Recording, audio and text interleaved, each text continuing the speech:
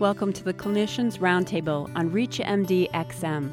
I'm your host, Dr. Kathleen Margolin.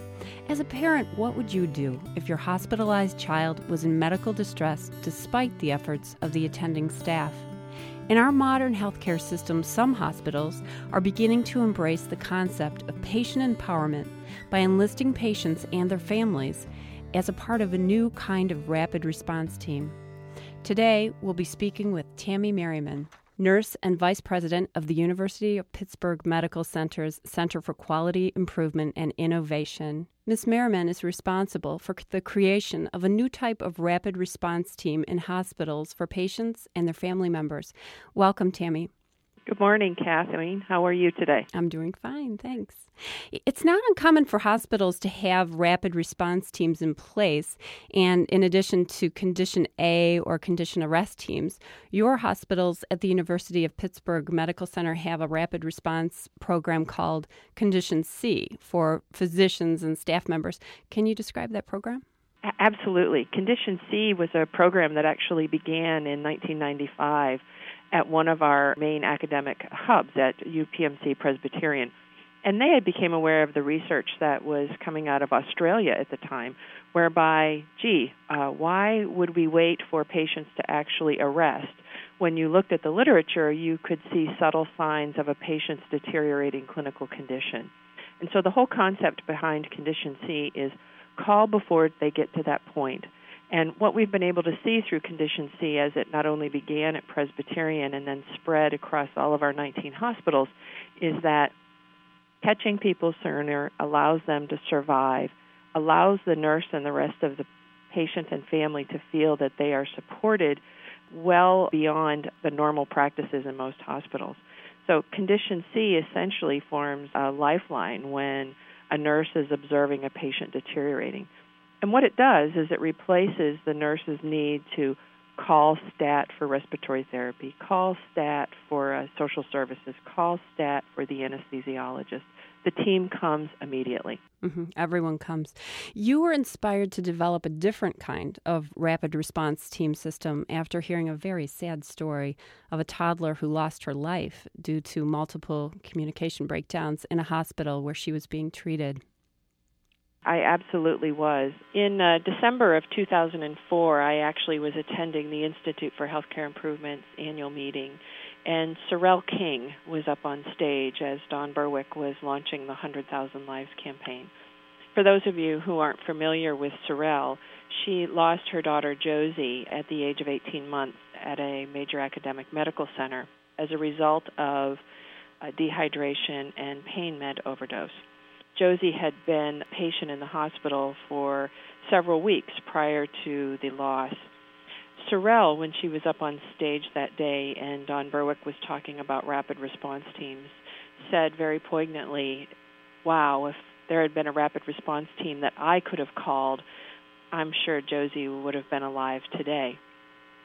What really made the story drive home was that when Sorrel reflected most recently here on a visit to Pittsburgh just about 2 weeks ago, what were the points in time that she could have called a rapid response team that she would have believed made a difference? There were two specific times that she reflected on. Josie, the day before she died, was actually being given a bath by Sorrel and her nurse, and she started to suck very furiously on a wash rag. And during that period of time, Sorrel really just begged the medical community for Josie to have something to drink. And the staff just kept reassuring her that Josie was fine. Her vital signs were fine. She was fine. And that this was just kind of the normal process that was happening. Sorrel shared with me that at that moment in time, she didn't feel things were fine and would have activated a Condition H for sure, given that moment. I think the other time that she really, in reflection, believes that would have made a difference was essentially when the moments prior to Josie's passing, a nurse came in with a syringe of methadone. And the doctor had left orders, the last Sorrel knew, to not give Josie any narcotics. The nurse indicated those orders had been changed, and Sorrel felt she was standing in the middle of a quandary and did not know what to do. And so she trusted the system as opposed to her instincts as a mother. At that point in time, in hindsight, she really knows that if there had been a condition H there that she could have activated, she would have called. So those two examples, now coupled with our over 18 months of experience of working with Sorelle, have really formed the basis of why we believe this is so much the right thing to do. Is there a step between where it's decided that the call is valid, or how do they assess that, yes, we need to activate the team right away? We assume all calls are valid. So we assume in simple language the patient is always right, meaning if you believe in patient-family empowerment at its roots, you know that even though it may not present itself as a medical emergency to the healthcare team, it's an emergency to that patient right then and there. So we do no second guessing. The team responds completely and fully and stays until the problem is solved. And that might mean that 15 minutes after a call, we no longer need the physician, but we need some other member of a healthcare team to come and solve that patient's problem. But we respond full force. If you're just tuning in, this is the Clinicians Roundtable on ReachMD XM, Channel 233. And I've been speaking with Tammy Merriman, RN, about new rapid response systems in hospitals for patients and their families. It's interesting that they address all complaints, and it appears that you and your team try to understand why the call was made and what you can learn from each and every call. We've had 44 calls to date in roughly an 18-month period. And so that tells you a little bit, too, about the fears and anxieties that many organizations have asked us. Aren't you worried they're going to call for pitchers of water or a box of tissues? And what I have found and what we have found as an experience is that when you give people the power and authority to act upon to become partners in solving problems with you, they use it very just judiciously. So essentially we average about 2.5 calls a month. And we find that in a review that we've completed, so we do a pretty thorough debriefing of them all, about 62% of the calls could have led to a serious patient safety issue if we had not interceded at that point in time. So we're pretty confident that, number one, it's the right thing to do to listen to patients and families and give them a voice. And number two, we found that by catching these issues earlier, we really can prevent some significant safety issues. The success of the program in your hospitals is leading other hospitals across the United States to try to set up a program like that in their own hospital. Yes, it has. We've been contacted by over 200 facilities since we began to talk publicly about Condition H. And each of them have had such passionate interest in moving the agenda of patient-family empowerment forward. I often use the analogy, it's like 911, in that when you look at what happens when you magically cross the threshold of being admitted to the hospital, we take away some of the fundamental rights that actually you have access to in your own home.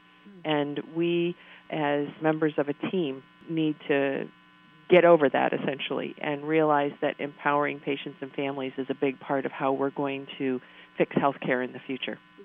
You've really made a career of listening to patients and solving problems, looking at the efficiency of the way hospitals work and nursing in particular. Can you share some of the other solutions that you've come up with in the hospital for greater efficiency? Sure. I have made a career of this. When I first became a chief nursing officer way back in 1996, early on you always decide what's going to matter to you as a leader, and how healthcare workers, and particularly nurses, worked in such broken environments became my passion. Most recently, there's been a couple of statistics that I think are resounding for your audience to hear. One is that in any given 8-hour day, a nurse in America's hospitals today completes 100 tasks that last 3 minutes in length.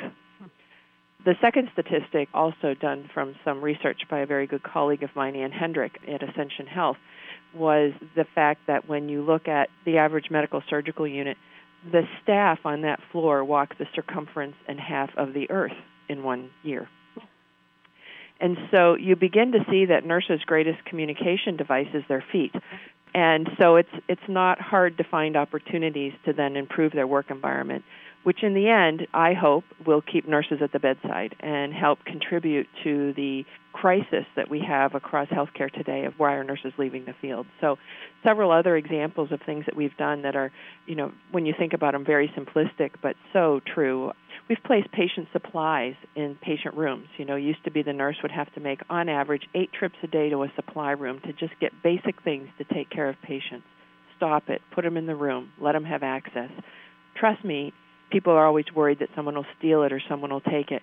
The time that your nurses are spending running up and down the hall compared to having that immediately available and the risk of theft is nothing. It's a no-brainer from a financial decision. Some of the other things were the liberalized diet. We decided years ago that we were going to transform the way we fed patients. We bring them into our hospitals these days for, on average, 4 to 5 days. And somehow we think we're going to change the way you've eaten for the last 60 years. When you're sick, you want comfort foods. And when we, as an organization, approached our medical staff about, why don't we just let patients eat what they want? Why do we think we can change everything about them in a very short period of time? They all looked at me and said, you're right, Tammy, you're starving our patients when they're here in the hospital. Mm-hmm. So we essentially took away all the rules. And by allowing patients and families to order what they wanted, whether that be soup or a cheeseburger, it was nourishment at a time when they usually need nourishment more than anything else in their life. And we found that they ate more, it cost us less, and their satisfaction was much greater because they were in control. The other thing that we discovered is that they were more willing to talk to a dietitian. We actually saw like a 30% increase in the number of dietitian consults because it became the patient's choice as opposed to the doctor sending a dietitian into you to lecture you about how you eat. That's another great example of patient empowerment, changing your system, saves money, does the right thing. I think you've allowed common sense and respect for individuals to guide you in empowering patients and their families. I also believe, too, that one of the premises as a leader that I tell my staff all the time, let's try it on one patient, one day, one time, and see what happens, because that makes them feel controlled within a change. Mm-hmm. And I always use the other phrase, what's the worst that can happen? We go back to the way it was. You've been listening to ReachMD XM, the channel for medical professionals. My guest has been Terry Merriman, nurse and vice president of the University of Pittsburgh's Medical Center for Quality Improvement and Innovation. Ms. Merriman is responsible for the creation of a new type of rapid response team in hospitals for patients and their family members. There's another great segment coming up. Stay tuned.